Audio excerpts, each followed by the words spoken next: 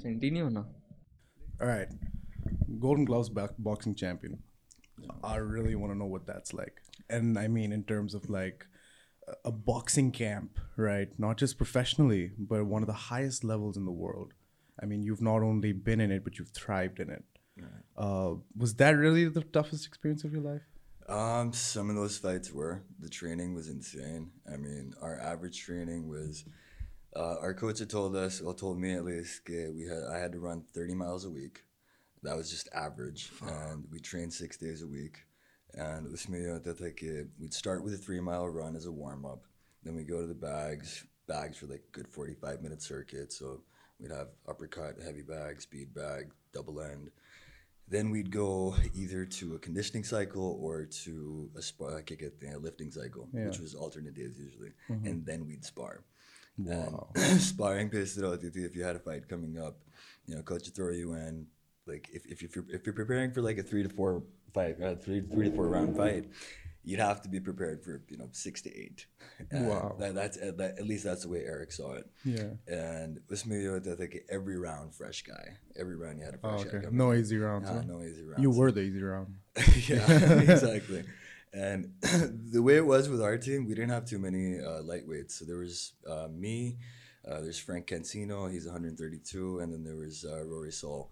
He was 119 at bantamweight. So I used to fight at featherweight and lightweight. Yeah. And a lot of times those guys wouldn't be in, so I'd end up fighting middleweights and heavyweights. Whoa. I mean, उसमें like नुकसान ये होता था कि I couldn't really keep up with. I mean, the speed wasn't really matched, obviously, because I was faster. Like I wasn't Yeah. really a fast fighter. Yeah. My advantage, because when I used to wrestle back in high school, I used to wrestle at 160 and 170, so I was stronger than guys my weight, but I definitely wasn't as fast. All right. But with those guys, it was my speed was up, but I'd go in and out, and I had like 2 concussions with those guys. Oh my God. I mean, an uppercut right to the chin with a middleweight, and overhand right from a heavyweight. We had this. Our heavyweight was this 18-year-old kid who's like 6'1" Puerto Rican guy called him Mike Pretty Muscle. Wow. And this guy, he'd just stand there. I mean, he'd take all your shots, body shot, head shot, boom, boom, boom. He's just standing there like a freaking robot. Yeah. And then he'd just go, woo, woo, woo, woo, woo, woo, woo, like unloading completely. Yeah. And that was dangerous. Just in bursts, he would explode. Yeah, I mean, he'd go like a 6-7 punch combination, and they were all freaking power shots, man. Yeah. So training with those guys, I mean, the advantage was that, getting hit by guys that big, Yeah. guys my weight wouldn't do jack shit. Yeah. I mean, like hard body shots, hard shots to the head, they Yeah. wouldn't do jack, like after fighting those guys. I'd imagine. But championship fights, I mean, some of them were actually a breeze. I mean, getting to not the championships fights, but the preliminaries at least. Yeah. Those were somewhat of a breeze because you had just about everyone fighting in Chicago. Okay. But when you got to the semis and when the quarters and the semis, that's Yeah. when it really got tough. Yeah. I mean, my state championship fight, I remember the fight before my state championship fight.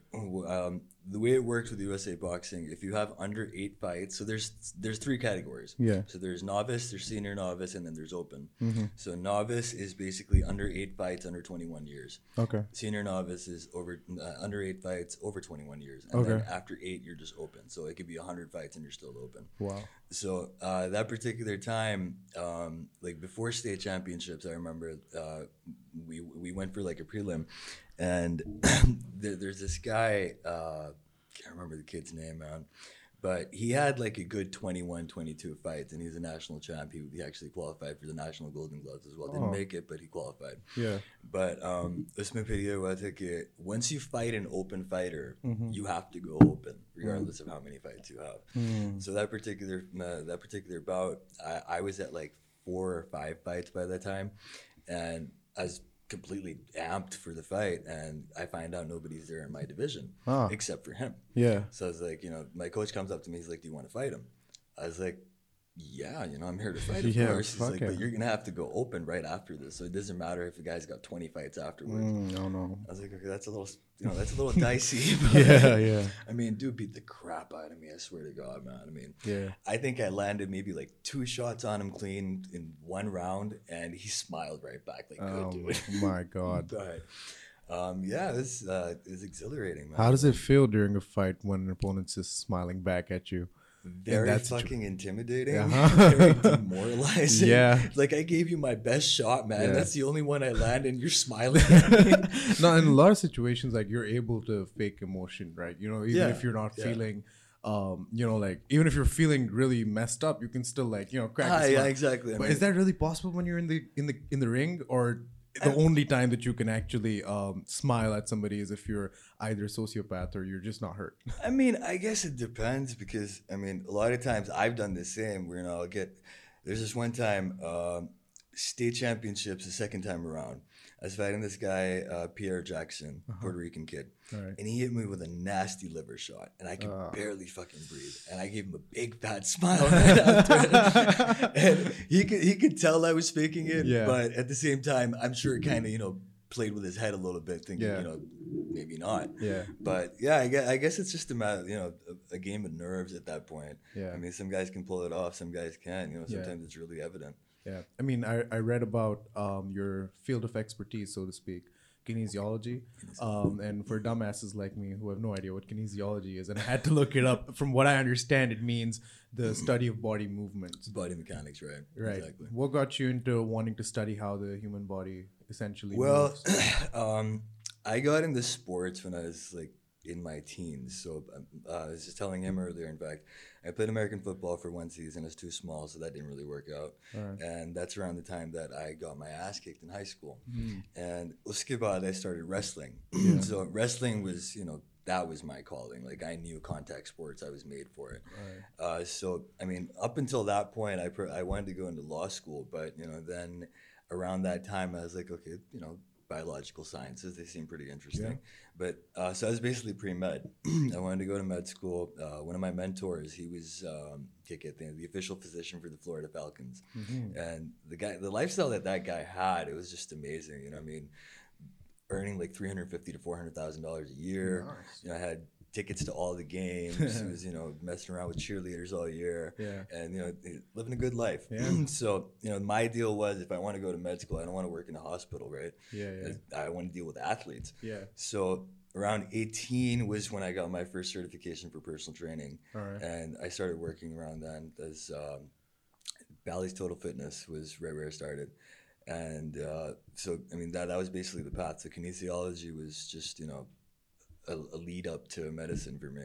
All right. So, I mean, I never went to med school because we ended up moving back to Pakistan. My, folks are old, so they wanted to retire back home. So, Yeah. home is where the family is. Yeah, of course. But, so that's basically where it came down to. Did it help you during your fighting career to also have studied Absolutely. Absolutely. body movements? Yeah, because Especially since you told me you're sparring like guys heavier than you, then I Yeah. guess you needed every advantage that you could possibly get. I mean, not for the sake of sparring and fighting so much, because that kind of it turns into a whole different ballgame. Yeah. But as far as conditioning yourself and being ready for the fight, in preparation, Yeah. knowing what to eat, knowing how to recover, Yeah. knowing how to, go into hard training but still not have it, Yeah. take too much of a toll on you. Mhm. Yeah, in that regard, it definitely helped. I Yeah. mean, it was like a lot of the stuff that I was reading or studying, I was applying to myself most of the time. Yeah. And at the same time, because I was working part-time as a trainer, Yeah. it was always applicable. So that's what the beauty of it was. Yeah. Like, that's what really fascinated me. It's not like, I mean, you study econ or, mathematics. It's like, books. I mean, the books tell you what to do and you're doing it on paper. Yeah. But you're not really applying it. Yeah, for sure. I mean, I still look at people and think, where in the fuck did we ever use algebra? Right? But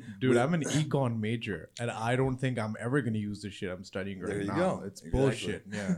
I'll say it right now. It's bullshit. My degree is bullshit. Like, I've studied for 4 years now.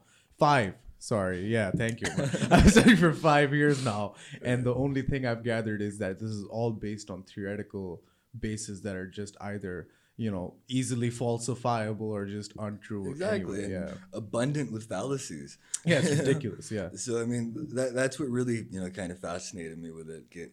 Anything I study, it's applicable, and, it directly makes has an influence on what I'm doing. Yeah. So yeah, it's still fascinating. I mean, there's so much to learn in the field. Yeah. The fitness industry, it's growing so rapidly all around the world. I mean, not just a matter of aesthetics and the way you look, Yeah. but the way you're functioning. One of the first things that my coach told me is like, it doesn't matter for shit how you look. Yeah. It's all about how you feel. Oh, yeah. And if you feel right, you're probably going to look right Andy as well. Ruiz Jr., brother.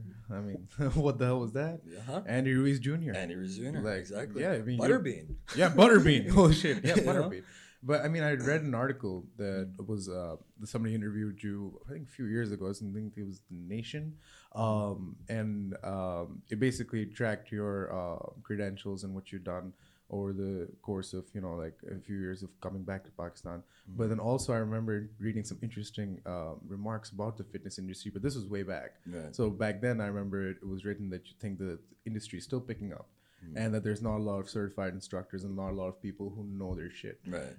Do you still feel the same? To a certain extent, yes. Yeah? Because, I mean, abhi bhi was a concept Pakistan mein bana hua hai na, jo dikhta hai wo bikta hai. Yeah. So any Tom, Dick, and Harry, who's been lifting or looks good, has abs, he qualifies himself as a trainer. There we go. And, quite frankly, it's a little ridiculing to people who've actually had the education and, the qualifications to get there. Yeah. Because, I was talking to a friend the other day. I saw one of a trainer that I was working with, not going to name anybody, but he's making his clients do ab rollouts.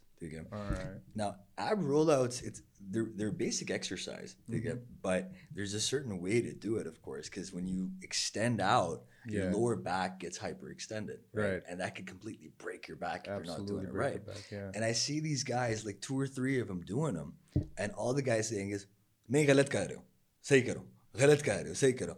Now, I'm not the kind of person who really intervenes when, another trainer's at work. It's the code. But, I mean, it's just, I don't want to embarrass the guy telling him that I know better. Yeah. But I couldn't help myself that particular time. As soon as the guy left, I was like, guys, come here. You got to hump your back, do this a certain way. Yeah. And when he comes back, he's like, pass ko aista karke. I was like, you got to kind of, tell him how to do it better. I think you gave his name away there, but who gives a shit? It's all good. But yeah, I mean, there does seem to be a trend. At least this is how, and I don't want to call it a trend, but this is how the fitness culture was kind of introduced to the country initially, right? At least that I can predate it. It was based on, of course, losing weight, looking good, and it was based on all these things which are just quick and efficient. You know what I mean? Like, it's like, here's a 42-day challenge, and after that you're just gonna be like, good. You know what I mean? Exactly. I mean, see, the thing is, people apply things to themselves and they work. Yeah. But that doesn't mean they're gonna work for everybody else. That's true. I mean, if you have a guy with thyroid issues or a woman who has hormonal issues, you can put her on as many calorie deficit diets as you want. It's not gonna work for her. Yeah. And there's certain nutritional changes that you need to make to actually cater to that particular person. Yeah. And like 42-day challenge, for example. I mean, a lot of people lose weight. They put them on like low carb diets. You're like 500, 600 calorie deficit. You're obviously going to lose weight. But once you stop, you're back to square one. And as long as they're doing that, they feel great. And then people client ka mindset ban jata hai ki yaar nahi jitni der mein wo kar raha tha na main theek tha. Yeah. But it's like it's more a matter of changing your lifestyle. Yeah. I mean, I've got this friend and colleague, Sabah Gul Hassan. I love the way she thinks. She's a nutritionist. And she says, I don't tell my clients, I don't tell tell all these people and friends to, write up diets and go meticulously one for one. Yeah. Right? I tell them to change their habits. If your pantry is full of, wheat bread and fruits and whatnot, that's what you're going to choose from. Exactly. If you're stocking up with candy and chocolates and white bread and parathe, that's basically what you're going to choose from as well. Exactly. So, I mean, if you change your habits, it automatically becomes, a lifestyle. Even like a jelly bean looking motherfucker like myself, you know what I mean, knows. Wouldn't go that far. Even I understand that you can't, apply every single, like, you can't do what Schwarzenegger did. You know what I mean? He has a very specific body type. You have a very specific body type. Right. Your body has needs that his body doesn't, and vice versa. Right. You know what I mean? But I guess the marketability and just the application of saying, you have to look better. Right. And this is how you can do it. I feel like that's probably one of the biggest problems in the fitness industry, because people are so focused on wanting to look better. Of course, this stems to like broader issues and like other kind of problems, such as, body standards and all of that, and how they've been enforced in us, and now it's just pretty much people capitalizing on it because sex sells, essentially. Exactly. You know what I mean? That's what it comes down but to. how do you change that? How do you start telling people that, it's not really about how you look, but it's honestly about how you feel and how your body's working and how healthier you I are. mean, see, there's some basic guidelines of the certain things that you can do to lose weight, be healthier, and whatnot. But like I said, it's so diverse that you can't really apply it to everyone. Yeah. Now, I mean, for example, I'll get a guy who comes in who says he wants to gain weight, right? Now, he might be scrawny, and according to most people, they eat a lot. But most 9 out of 10 times when a guy tells me he eats a lot, he doesn't eat jack shit, right? So I might put that guy on like a 3,000 calorie diet and still might not work for him. Yeah. But the idea, I mean, what people don't really understand is it's not so much about what the weight scale says, it's about your composition. Like, I will still have trouble coming across a trainer who asks his client to get a composition test done. Right. You weigh so and so, this is what your inches look like. Okay, this is your diet, this is your training. No, dude, you don't know what's going on inside. Right. I mean, looking good is only a reflection of being good, is the way I see it. Yeah. I mean, if your composition, I mean, when I launched that boot camp, Yeah. the reason I call the brand Equilibrium is because that's basically my philosophy of fitness. It's all about striking a perfect balance. You have to have optimized muscle, minimal fat, and the rest of it just comes alongside. So I mean, if you have a guy like with a skinny fat body concept, you'll see a lot of girls who eat like horses. Yeah. But they don't look anything like Yeah. it. But their insides are all fucked up. They got all kinds of visceral fat lining up their organs and shit. Right. So if you don't know what your composition is like, it's not going to reflect on your body as well either. And I think it's just that particular mindset where you have to kind of explain to them that it's composition, not appearance alone. If the composition changes, the appearance automatically will. Do you recommend any tests to find out your body composition essentially? Yeah, there's a bunch of things. I mean, not all of them are very accurate, but I mean, obviously, the more expensive equipment that you get across, you're probably going to have more accuracy with that. Right. Like Pele, there's those little, hand holding tests, and you stand on a little scale, and it kind of measures your body fat there.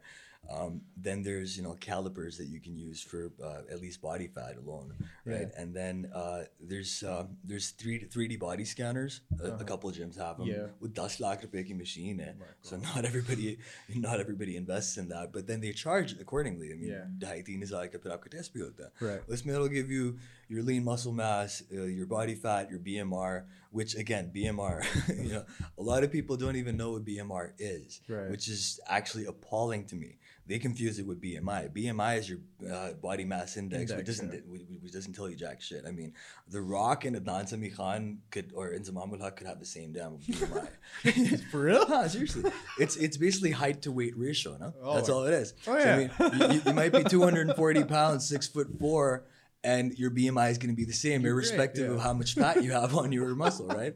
BMR, on the other hand, is your basal metabolic rate. What you're consuming and what you're burning as a daily activity, like without doing anything, no exercise or whatever, just your regular day. That's how much you burn. So for instance, like a teenager might be burning like 2,200 calories a day. Somebody in their 30s might be burning 15. Right. So if you're going to calculate what kind of a deficit that particular person needs, you need to know that figure.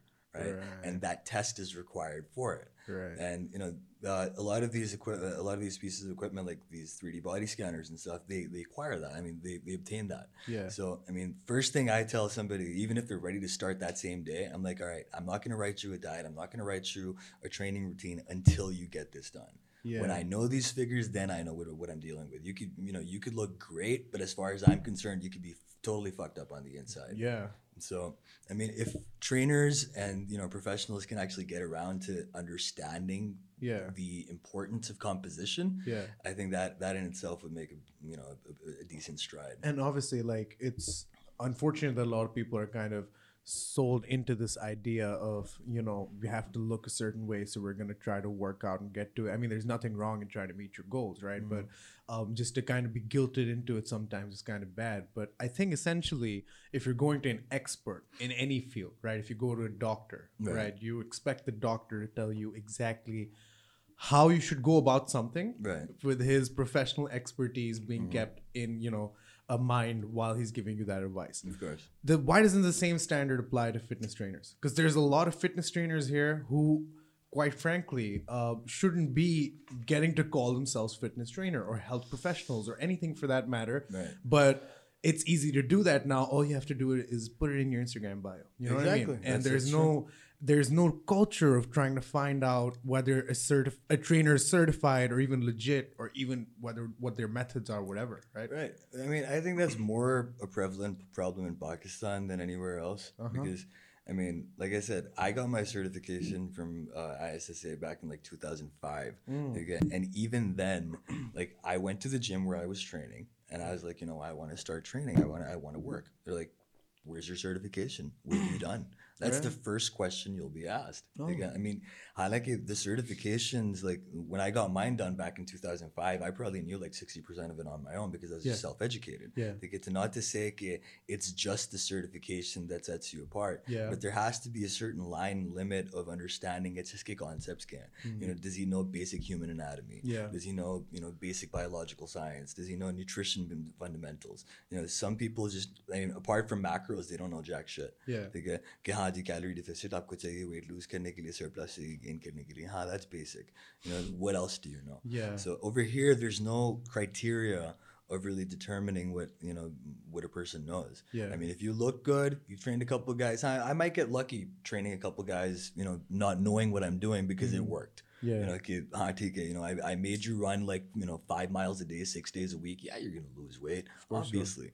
You know, I put you in a little bit of a deficit. Yeah, it's going to work. But what if the circumstances were different? Then you don't know how to deal with it.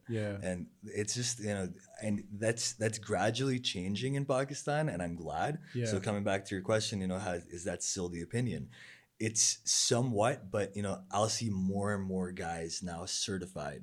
You know, I know a couple of guys, you know, in like the places that I've been working in recently who, you know, have an ISSA certification and an ASM certification.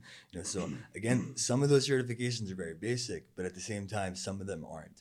Like NASM, the National Academy of Sports Medicine. That's a really in-depth certification. I mean, a lot of that material is used in MSc courses in the States. Oh, wow. Right. So, I mean, if you've done that, I would reckon you have somewhat of a decent base to actually go ahead. And, you know, that's book knowledge, though. Then you have to apply it. Right. So, I mean, I can't be charging you like, you know, $2,500 an hour if I've trained 2 students with 1 certification. Right. So, I mean, that's the thing, though. People do that. I mean, I've seen guys who've tried to charge like, you know, 3,000-4,000 rupees an hour. It's like, no, dude, you're not qualified to do that. You know? Shouldn't be allowed to do that. And the same goes for like combat sports. You know, a guy takes like 6 months of MMA, 6 months of boxing, and he's automatically qualified to, you know, teach people. I mean, you could teach a guy how to throw a jab and a cross, or, you know, slip here and there, but you know, then there's a lot more required to it. I mean, there's so many guys who are teaching, you know, martial arts as if, you know, they've been doing it themselves, and you step them into a ring and it's laughable. It's absolutely laughable. And you're spearheading the fitness and the boxing programs at Brave. The Brave FC gym that's opening up. For context, Brave FC is one of the biggest MMA promotions in the world. They had their MMA, and correct me if I'm wrong, of course. They had their MMA event here in Pakistan, a debut event, I believe it was last year. Around about a year ago. And now they've opened a gym, right? So before we get into, and I really want to get into, you know, how you're going to be going about conducting both of these fitness and boxing programs, I just want to know, what does Brave and consequently even the UFC opening gyms in Pakistan indicate to you as somebody who's been so deep into combat sports for so long? I mean, it's combat sports in Pakistan are definitely in an incubation phase. I mean, these last 6-7 years, as we've seen, you know, it's rapidly grown. The UFC gym, to be honest, I mean, I don't understand what their whole format is because one, it's all the way in freaking Valencia. Have fun with that. Secondly, you know, everybody knows a fighter isn't somebody, you know, a dedicated fighter isn't somebody who comes from, you know, like a well-off background. They've got nothing to lose. Most of them, right? Most of them. So if you're gonna charge 10 lakh for a fucking membership, yeah, it's 10 lakh. They started off with 5 and now it's up to 10. So I mean, their facility is absolutely kick ass. I'll say that. They've got a freaking octagon. You know, they've got a ring. A ton of bags, if I'm not mistaken, a swimming pool, and, you know, all kinds of equipment. It's like a mini performance institute, the one they have in Vegas. But the format that they've kind of followed is more country clubbish. So I mean, you've got a theater and a restaurant, so they're kind of highlighting it as a community, not a gym, right? So I mean, some people just gym khana mein weight lamba laga hua hai, Royal Palm ki cheez afford nahi kar sakta, he'll go for a 10 lakh membership for the UFC gym. Oh man, but I mean, they've got some foreign trainers coming in from what I saw in their videos, which is that great. breaks my heart, man. Which is great, but but as far as Brave is concerned, I mean, the fee structure is very nominal. It's competitive with आपके regular just stream shapes and structures वगैरह के gyms. And the facility is much better. Like I said, it's 10,000 square feet, 22 by 22 pro size ring, a separate studio, like a good 10 to 12 marlas for CrossFit alone.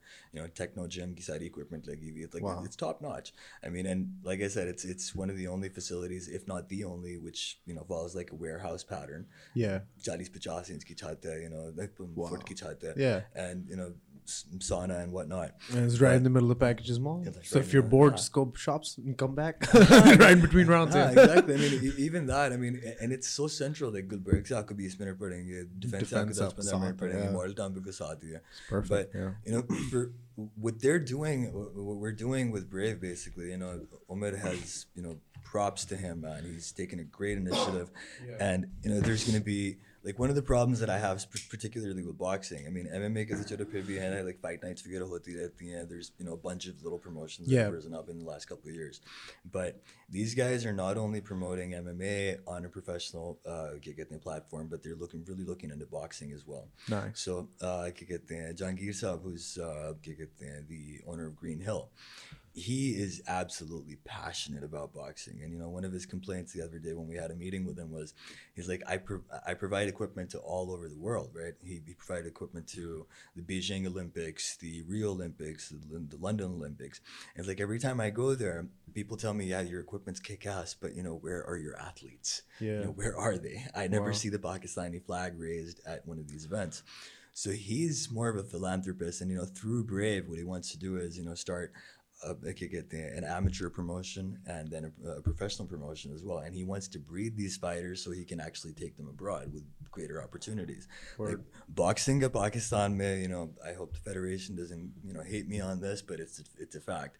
They completely sideline the efforts of a fighter. Like I remember a couple of years ago for the Commonwealth Games, fighters go as a pre-fight meal. Pata kya diya gaya tha? Chai pakode. Fucking chai pakode before a fight. And these are guys who are probably going to be fighting maybe multiple times a day. 1 6-minute fight takes the shit out of you.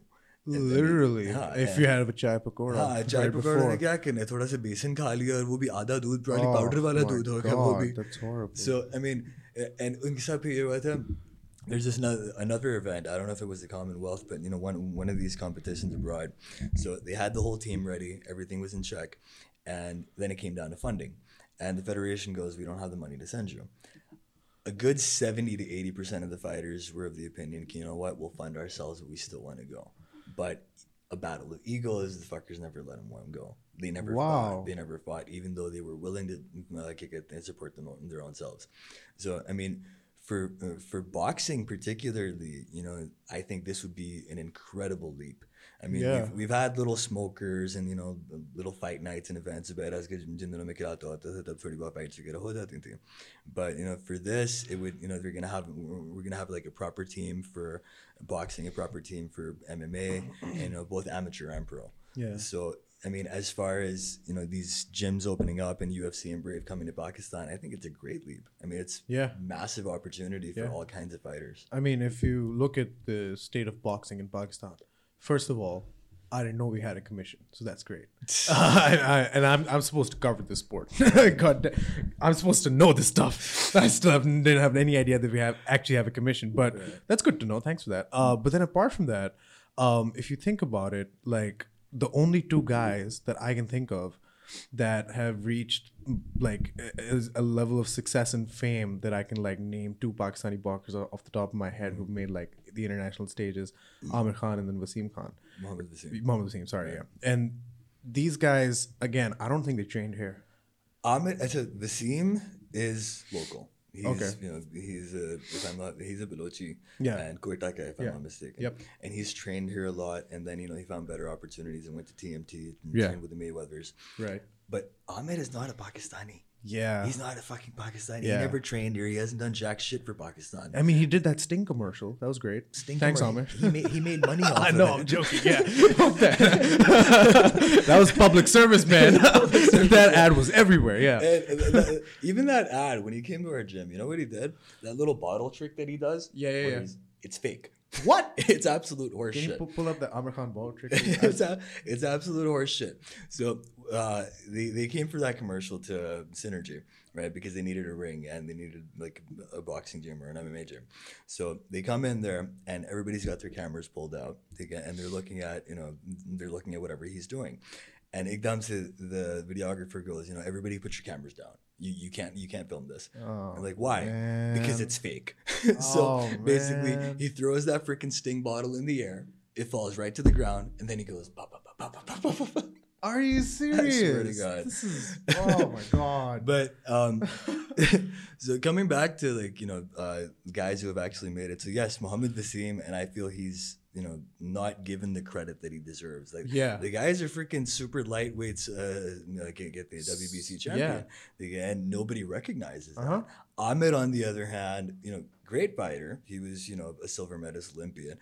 I'll give him all the credit too, but I think he just tried to overstep and got caught up with too much of domestic shit. I mean, you know, the whole Arizonian model and him jerking off on Skype. I think his life has revolved more around that crap than it has around boxing. Yeah, I mean, I remember the highlight of his career was him and Faryal Makhdoom fell out, I think, or something like that. And then she said something about Anthony Joshua, and then Anthony Joshua retweeted Faryal's I like my tweet. women thick. I like them BBW, Yeah. my man. And he was just like, it wasn't me, man. Yeah, okay, let's check this out. Let's see how legit or not legit this is. I really want to see this. All right, there we go. Yeah, so that's absolute horseshit. Wow. That never happened. That breaks my heart. That's never all that's available, by the way. I had so many guys try doing that. Hottest butt. Yeah. He spent like a good 20 minutes in front of me. He's like, I'm sure I can do this, bro. Yeah. I'm sure I can do this. Did you tell him, like, no, nobody can do this? This is just bullshit? That was before he came Oh, in. wow, it does look fake. Yo, wait, go back. See how that bottle goes away right at the side. Wait, right there. Look at that. That's not how a bottle flips if you punch it in the air, dog. Especially if it's empty. Fan 0, Khan 1. That's right. That's for sure. Thank you, Sting. But yeah, shit, dude. That's heartbreaking. And especially considering we don't have a dearth of talent, sir. Absolutely not. I don't think that's true. Yeah, some of those kids in Liadi are insane. Yeah. I mean, those kids grew up like, you know, they're insane. Yeah, and if you just look at combat sports as a whole, a lot of these kids in Shaheen are crazy. Ah, You know what I mean? exactly. Like there's a lot of these kids. I got to call SFN, Sarai Fight Night. I got to do commentary and ring announcing for it. Right. And the first fight of the night, I was cage side. It was the under 16s or under 15s. Under 15s. I remember because one of the kids was 13, one of them was 14. Right. And I was having a bit of a moral conflict there. I was like, these are kids. These kids can kick my ass. Yeah, that was the first moral conflict I had was, dude, these are kids. They're gonna fight? And then when I saw them fight, I was like, you don't stay. These aren't kids. Yeah, I was like, yo, we got no problems, man. Like, yo, it was a great fight. But these kids are like 13, 14. They're tearing it up. They have like records like 10-0, and these are all like legit fights that they've had. So that's like, we don't have a dearth of talent. We literally just have a dearth of opportunity That's and what it existing structures that kind of help these kids get to the next level. Exactly. And laying off of that, I want to know, like, Brave, the gym that it's opening, like, it's obviously going to want to try to make fighters, right? It's not exactly just, It's not just commercial. yeah, so you're going to come in, you're going to obviously train people who want to train. So the everyday person who wants to go and get their fitness fix or whatever, they can do that, right? Right. But you guys are also making a very consolidated effort to try to make fighters. It's actually one of the priorities for the Brave management to have a proper fight team for all these sports. Like I said, so amateur and pro leagues for both MMA and boxing.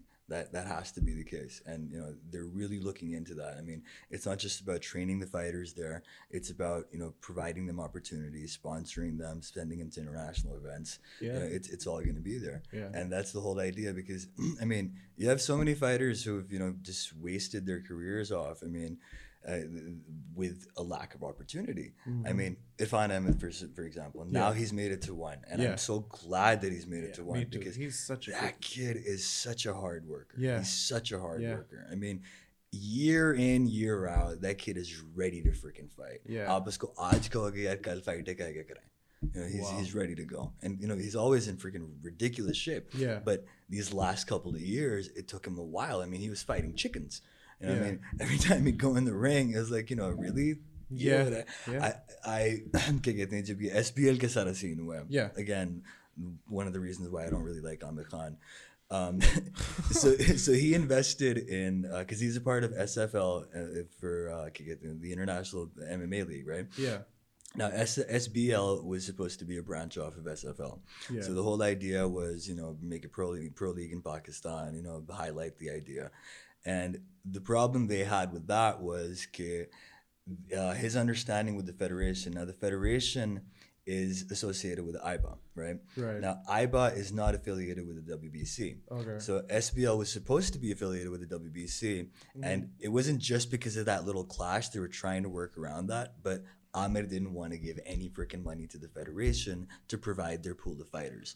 So the federation basically used kind of that as an excuse where they said IBA and WBC affiliation is a conflict, but that entire pool of fighters, some of these guys, Hamza Bhatt, he's won Punjab a number of times. Yeah. A lot of these other guys, they weren't allowed to fight because for them it was either stick with the federation and keep on doing what you're doing. कोई वापडा की तरफ से खेल रहा है, कोई किसी organization की तरफ से खेल रहा है, कोई लेस्को की तरफ से खेल रहा है. So either they were going to be denied that, or they could stick to it and not have the opportunity to fight in SBL. But SBL में क्या हुआ? You had a bunch of garage boxers. I mean, you had wushu fighters coming into the ring. You had kickboxers. You had taekwondo fighters coming into a boxing ring. And, a lot of these kids were winning. And it was such a shitty pool of talent because, none of them were actually adequately trained. And, Irfan's about to do it. Irfan competed at SBL. So I basically took him, I had 6 fighters that qualified for their teams.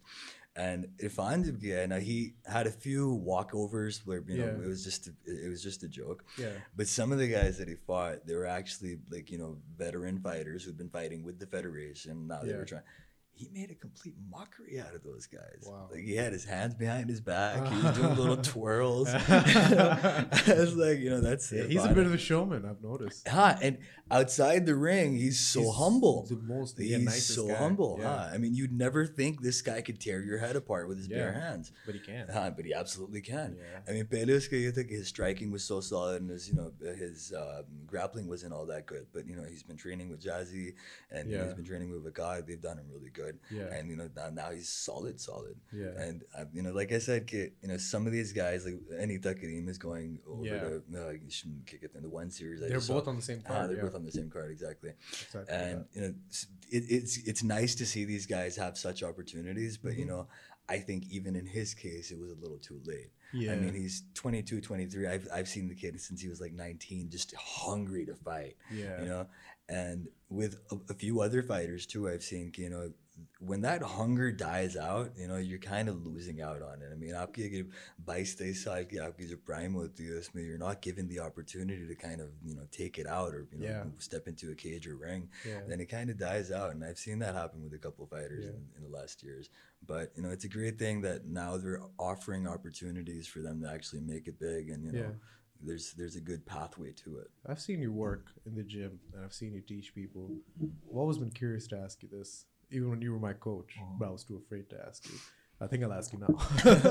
Why'd you stop fighting? Why'd I stop fighting? I was a med school student, so even the last championship that I had, last time I fought at the Gloves, my father was the only one who I told, but I took a whole semester off of college. My mom would have killed me if she found out. But, I mean, it just didn't work hand in hand. I mean, I was doing well. I had a 16-4 record. Yeah. But उसमें यही था कि med school was, the promising way to go. Mm-hmm. And fighting's always a risk. I mean, you could get hurt. Your career could end in a day. Yeah. Not even a day, a moment. Yeah. Right. So for me, it was, I didn't see myself. I mean, I wanted to go pro and, take it further, of course. But when responsibility weighs in, you have to take the safer option in a sense. Yeah. So, I mean, coming back into boxing, like I started at Synergy as a volunteer. I wasn't even getting paid for the first couple of months, and I didn't ask him to pay me for the first couple of months. It's just the love for boxing. But after a while, when I kind of realized, I've seen that I was like, okay, I can come back to my home ground. There we go. So, coaching again, it's rewarding. It's absolutely rewarding. I mean, whether it's fitness training or whether it's boxing training, you see somebody who you've just started from scratch and then you see him flourish as a fighter or as an athlete, it's absolutely rewarding. So the way I see it, what I'm doing today is kind of like a rip-off of what I really wanted to do. Okay. So med school, working with athletes at, at the highest level, that was the dream. But now it's, maybe a couple tiers down. Yeah, but I mean, you're working your way there anyway, you know what I mean? Because I'm sure, because even when you're in a gym environment, and even if you're there as like the everyday Joe who just wants to work out or whatever, as soon as you see there's 2-3 fighters in today and they're training with us, you automatically go, oh shit, you know what I mean? Like your boss straightens up, you're like, don't make any mistakes, nothing, because these guys are fighters. But I'm sure with that kind of environment and with you at the helm, I'm sure it's going to be an amazing program. And you're putting together a team, right? Yeah. And you're putting together fitness instructors and people who you want to sort of get this certain kind of flow. I mean, you're obviously going to be dealing with clients personally as well. Right. But just with regards to this team you're putting together, how do you approach that? And what do you look for in a trainer? So just so we can get an idea of what kind of people are going to be teaching at Brave. Okay, so we're gonna have a variety of trainers. So I mean, first there's the functional fitness, strength and conditioning, and CrossFit kind of guys. Right.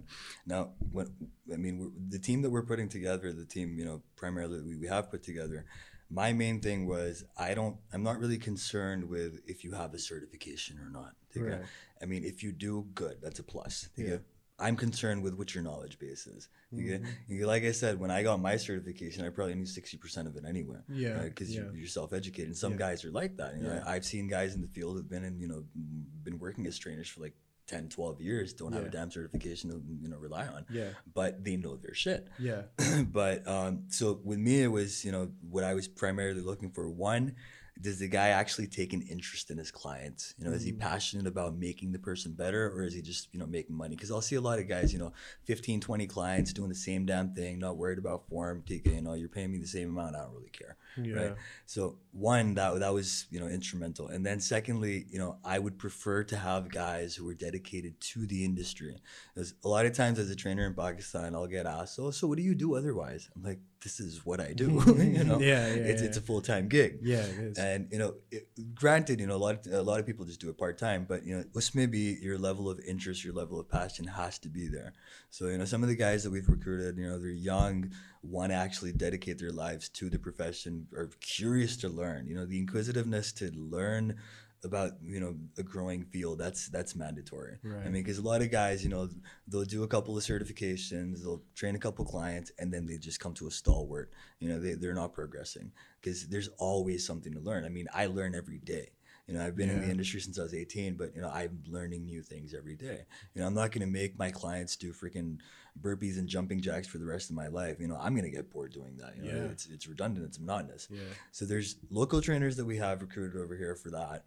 And then we have guys coming in from abroad. So I mean, obviously, you have to pay with an arm and leg to keep them retained for the entire time. So none of those guys are going to be permanent. Yeah. But on like we were talking about earlier, so we've got a guy coming in from Cuba for boxing, which I'll get a lot to learn from him as well because pro coach. Yeah. Plus Cubans and boxing. Cuban boxing. boxing. Man. Just, So my South Americans God. in boxing altogether. Yeah, you know, just it's a whole insane, new isn't it? level. Yeah. And so we've got I could get the lady coming in from the UK for CrossFit and Olympic lifting. Nice. Then a dude coming in from Dagestan for MMA and grappling. Mm-hmm. Some Thai dude, I don't know his name, but you know, as long as he's Thai, man. Muay Thai, got it. Yeah, he's Thai. Yeah. So you know, and then even at the event and stuff, we're gonna have like, you know, pro fighters coming in. We might have Nasrid Haspirast All right. from the UFC. All He's right. actually a friend of ours. Oh, cool. And then we've got Yasser Hirsch, who's also a friend of ours. Yeah. So, you know, so some of these guys are going to just be shuffled in. And the thing with that is, it's not only they're coming in to train the clients, they're going to be coming in to train the coaches as well. I mean, I had, you know, one of the guys that we hired is like, you know, I've never taken combat sports, but I want to diversify. Right. You know, so what do I do for that? And I was like, Yeah. dude, just join one of my classes. You know, Yeah, we'll get you perfect. started off on that. And then when we have coaches come in, we all get to learn from them. Yeah. And then there's opportunities. I mean, they're talking about, you know, sending the trainers abroad to get certifications, to go for workshops. I mean, for example, there's the fitness conference the Fitness Conference Asia. Yeah. That's like a 5-day thing. Yeah. And it's like multiple certifications. I mean, Bonsu balls, TRX, battle ropes, you know, the boot camp style training. Like there's such a wide array of which you can learn from. Yeah. So you're spending an hour in one class, another hour in another, and you know, you're coming back a completely different person. Yeah. Right. So I mean, if we have opportunities like that, if we, you know, we go to workshops like that and we're learning constantly, then that's the kind of service that you want to provide. Right. Because a gym doesn't thrive on the facility that it has. Not You at know, all. regardless of brief, kitni ke gas facility ho jaye, you know, Yeah. something better might open up. But if Yeah. your team, if your service isn't up to the mark, you know, Yeah. it's not going to thrive. Rocky 3 taught me that. When Rocky. Rocky went back to the ghettos with Apollo, and it was just like a rundown gym. Exactly. But he beat Clubber Lang. you That's go. all that's He beat important. Clubber Lang. I'm a big Rocky fan, in case you haven't Same noticed. here, man. I grew up watching that shit, man. Dude. But the funny thing is, there was no real boxing in Rocky until Rocky 3. Yeah, that's also true. It was big ass right, your turn. Big ass right, big ass right. And the cameras is going, whoa, and then blood spitting, and then Exactly. Sylvester going, yeah. Dude. The Creed series, though, those are really well choreographed Yeah, fights. I like Yeah, that. those are good. And I saw some of the behind the scenes footage of what's his name, Michael B. Jordan, taking that punches and like, you know, just I think he actually took a few punches. I'm Just, sure just he for- did, man. Yeah, I mean, that looked legit. because I mean, even like setting up a choreographed scene for a movie, you know, you have to do a little bit of something. Yeah, I mean, I did a little bit piece for that movie that we had, Shaw. yeah. And you know, sparring with not sparring, but you know, getting that scene together, I was like, okay, I'm not gonna hit you in the face, but I will hit you on the body, Yeah. but not really hard, right? And even that, you know, for somebody who hasn't been trained to fight, it stings. Yeah. So Michael B. Jordan, man, like that guy's insane. Yeah, but I have like, you know, this is something that a lot of MMA purist fans say, right? They can be a bunch of jerks anyway, but like, you know, when Floyd Mayweather was thinking of coming over to the UFC to do an MMA fight, yeah, and Stupid. that was the thing. But you know, Floyd, he likes to flirt with people being like all Floyd's the a world. dick. Yeah, Floyd is a Floyd's dick. So he was like, you know, I'm gonna come over in the octagon. It's my ring, and all. He said all of that, and then he did.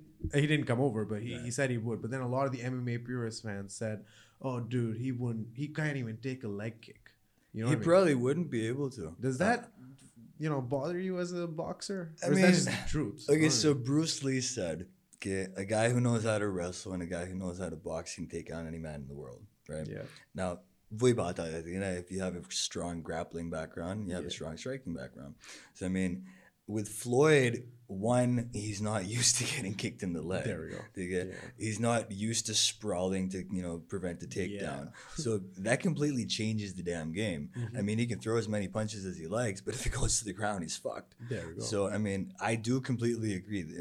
Boxing is one-dimensional in that sense, but at the same time, try putting an MMA guy in a boxing ring, he won't last either. We saw that. Yeah, Yeah. because I mean, the thing with that is, I mean, there's no prejudice against it, obviously, but you know, we're used to using just our arms, Yeah. right? And MMA, you throw a couple punches, you tire out a little, go to kicks. You can't stand up for too long, take it to the ground. You keep on diversifying. Not to say by any means that it's easy. It's far more taxing, I would say. But if you're going to restrict yourself to just those two limbs, it's a whole different ball game. Right. I mean, Conor McGregor looked like a freaking joke in that Floyd fight. I think Floyd carried him through that fight. Floyd didn't even train. From what I heard, the last 2 months he didn't even spar, and it showed. Yeah. He wasn't in top-notch shape. He had his damn hands down the entire time. And Conor at best, I think he looked like an amateur boxer. Yeah. And he talks all about I am boxing. Khabib outstruck him. Khabib isn't even a striker. This hurts me to talk because I'm a big Conor fan. I love that guy. You know what I mean? He's the reason I started watching the sport. I understand. You don't have to explain it. He's a dick. I know. But he's the reason I started watching. I can never not support him. But yeah, even when I saw that fight, the first few rounds, I was like, oh, he's doing it. And then round 4, I was like, oh, no. I was like, what's happening? He could never. Yeah, he can't. He just can't. But, the interesting thing is, I mean, jumping between sports is obviously fun, and I think people can get to do that at the Brave facility that's opening because it's class based, right? You can just go and take a class, and then you can choose to take another class. Right. And with these foreign instructors that you talked about coming in, I don't think a lot of people realizes, but even physical activity is learned through repetitions, but essentially it can still be taught just like anything else, right? Right. Sure. So it's like somebody coming in literally like a visiting faculty. Dropping some wisdom and then leaving. The thing is, you've learned now, so they've done some kind of benefit. Right. So this kind of system's actually really interesting. And the one thing you mentioned that was pretty interesting was the lady from the UK who was a power lifter. There's not a lot of trend of women lifting heavy weights here. It's begun. Though. I mean, and sorry to cut you off, but women often what I've spoken to a few guys who are also into fitness on the podcast, and generally what they say is that there's a misconception about why women can't lift heavy weights or can't do heavy weights, right? Is that true? See, most girls tend to think they'll lift weights and they'll turn mannish. I mean, it takes a while for them to understand that it takes a shitload of food to become mannish. Yeah. I mean, you have to eat insane. Like crazy. But that whole lifting concept with women is actually growing. I mean, I freelanced with Ironbox for a year right now, this past year. And I was actually very pleasantly surprised. You had a lot of girls lifting weights. I mean, this girl popped in 140-pound deadlift. Okay? I've seen a bunch of girls do over 100, not 140 pounds, or 140 kg. Yeah, that's even, whoa. 140 pounds ain't much. Yeah. But, I've seen a bunch of girls squat more than 100 kg. Wow. And I mean, it's gradually becoming a trend where girls are realizing lifting weights isn't going to turn us into the Hulk. Yeah. Right? It's basically just going to give us aesthetics. And this is what I try to explain to clients as well. It's not developing muscle is going to make you big. It's just going to structure you better, because your natural body type is made such for that muscle to be enhanced and for it to give you better body. You might be 140 pounds and you might look like shit, but you might be 140 pounds with muscle, and you'll have that bubble butt, and you'll have a better hourglass shaped figure and whatnot. Yeah. So girls are beginning to realize that more and more in Pakistan now. Right. So I mean, it's actually pretty cool. I mean, I remember when I went to Ironbox, Meher Samad, my trainer out there, and she was lifting weights, she's doing her squats, she's doing her deadlifts. I'm just like, at the expense of sounding like I may be hitting on you. It's amazing to see you lift like that, man. And honestly, it's refreshing, right? Because I haven't seen this in years. Yeah, but yeah, it's getting better. Right, that's awesome. And Ironbox, how do you feel about them? I mean, you work with them, but I mean, they've got a good team. They had a good team, but we've had some of our differences. But it's I went to Ironbox when I had my surgery. I basically had an ACDF. I've got 4 screws and 2 plates in my neck. Right. After my boot camp, because when I was running the boot camp, I kind of had that surgery right towards the end, and after that, I was a lost a bunch of money, kind of needed a place to work. So, they really took me in. So I'll always be grateful for that. Yeah. And, they were the first CrossFit affiliated, the place in Pakistan, Right. which goes, a lot of credit goes to that. And they have created a really good culture for, people lifting and, appreciating CrossFit and whatnot. But, every place has its pros and cons. Right. I really want to ask you as well, what was the toughest or the craziest fight of your career? That had to be the semifinals of state championships the second time. Run me through that. Ricardo Ramirez, he's a Mexican kid. Oh no, you drew a Mexican in a boxing match. Man, that was insane. So basically what happened with that was 4-round fight because of the championship bout. And the first 2 rounds, he completely dominated me to the point where I was out of breath. I was sure I was going to lose. And, I was down by points. I was down by morale. Yeah. My freaking insides hurt. I was tired. My legs were giving out. But what happened, you literally get that second win sometimes, right? And after the second round, my coach gave me this little pep talk. He's like, dude, you've worked your ass off to get here, and you still got 2 rounds to make this happen. I guess so turn it around. I mean, it was nothing it was nothing instrumental that he said per se, but maybe just the way he said it that it clicked. Yeah. Man, I went into that 3rd round just bashing him up. Whoa. I took him against the ropes in the first minute. Hit him with a nice clean sternum shot. I had him gasping for breath. Right. And 3rd round, last minute, he got saved by the bell because I hit him with that sternum shot, and I clocked him with an overhand right and a hook to follow. Yeah. And I was sure he wasn't going to get up. He went to the knee, got right back up. Oh, man. But I took that fight by a couple points. Yeah. And that was by far the most satisfying victory I ever. I mean, it has every single component of a good boxing story. You had the first 2 rounds that you lost, then you had your trainer yelling at you in the most Rocky-esque manner again, and you get back up and you beat his ass. That's perfect. I mean, the third round, I was completely dominating him. The 4th round, he was still coming back up. We were still going neck to neck. It wasn't complete domination. Damn. That kid was so fast. Every time I lean in for a jab, I get 2 to face. Every time I'd set up a right, I get a hook. So he was always a step ahead of me in that case. But it was, I think mostly I got it for ring generalship because I was never a boxer. I would always brawl. Yeah. So, I was always setting the pace. But that particular fight, I really had to improvise because he was coming at me harder than I usually would. Right. So yeah, well, I just want to ask you right before we close off. I mean, the MMA scene and the boxing scene, right, and just the combat sports scene in general. Right. Being somebody who's just now entering these domains, not as a fighter, not at all, but just as more of, I'd like to say, participant observer, somebody who likes to watch these things, maybe an enthusiast. Enthusiast. Let's just call it that. I mean, there's a lot of stuff that I see which is very good and encouraging, positive signs, green signals.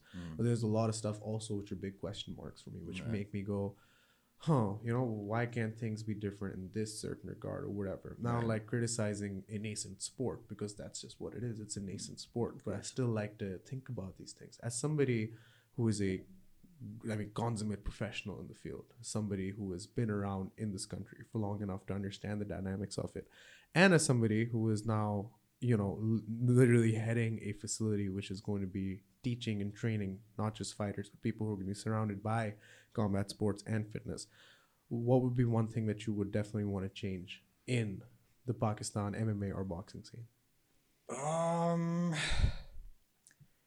Yeah, I think that kind of stems from Pakistani mentality generally. हमारी as a nation, एक mentality है where you can't really see people progressing more than you, right? And that kind of transpires into the combat sports industry as well, where you'll see very rarely, people kind of appreciating another man's accomplishments. I mean, there's all this, gyms की आपस में rivalry होगी, fighters की आपस में rivalry होगी, ठीक है, rivalry होती है. Like, at the same time, when the other's doing well, encourage it, celebrate it, I mean, I've seen a lot of, to some extent, it has changed and it has bettered over time, but there's this absolute level of hypocrisy there where, they might make a post and say, oh, so-and-so fighter's doing well, and then they'll be talking shit about him and, behind his back. Yeah. But, that there has to be this, there has to be a certain level of camaraderie and, unity where, you're working as a community, Right. not as a gym, not as a fighter individually. Right. I mean, if you have, like, even the little distinction between boxers and MMA fighters, a lot of boxers will talk shit about MMA fighters and vice versa. Yeah. So I mean, it's such a small community to begin with that if you have all these conflicts and these divergences between one another, you're not going to grow. No. I mean, how can you expect federations or the government for that matter or anybody to support you when you yourself are not unified? Mm-hmm. So I mean, I think if that changes and if we kind of support each other as a community, that could make a colossal difference probably. That's really interesting because you always go towards arguments of, well, the state's not doing enough, and definitely isn't, right? I mean, I wouldn't expect jack shit from the state. There we go. Yeah, I mean, you can say the state's not doing enough. You can say opportunities aren't there, but I guess if you really want to make change in the combat sports scene, I guess one takeaway is here: look at yourself in the mirror. See if you are somebody who actually wants the scene to grow, whether you want yourself to grow. Exactly. Everybody's looking for the limelight. That's the thing. Now. Yeah. I mean, something good happens, you want to be at the forefront. It was me. Yeah. I did this. Yeah. No, dude, it happened. Yeah. It happened for everyone's betterment, and celebrate that. Yeah. Don't just kind of blow your own horn all the time. Yeah. I guess this country needs a massive ego death. Yeah. Usman, thank you so much for coming on. Thank you for having as me. somebody who wants to talk to the combat sports athletes and the legend, so to speak, of the MMA scene, two-time Illinois State boxing champion, one-time Golden Gloves winner, dude. This is pretty cool. So thank you so much. I'm honored. Thank you for having me, man. And thanks for coming on, Likewise. dude. All right, guys. Please hit that subscribe button. Stay tuned. Like the video. Share the video. Do whatever the fuck you want. Just do something, right? Just don't just sit there. Don't watch me, right? Press something. Click it. Like it. Subscribe it. You know how these outros are. They're always weird. Keep it tight. Stay tuned. We good?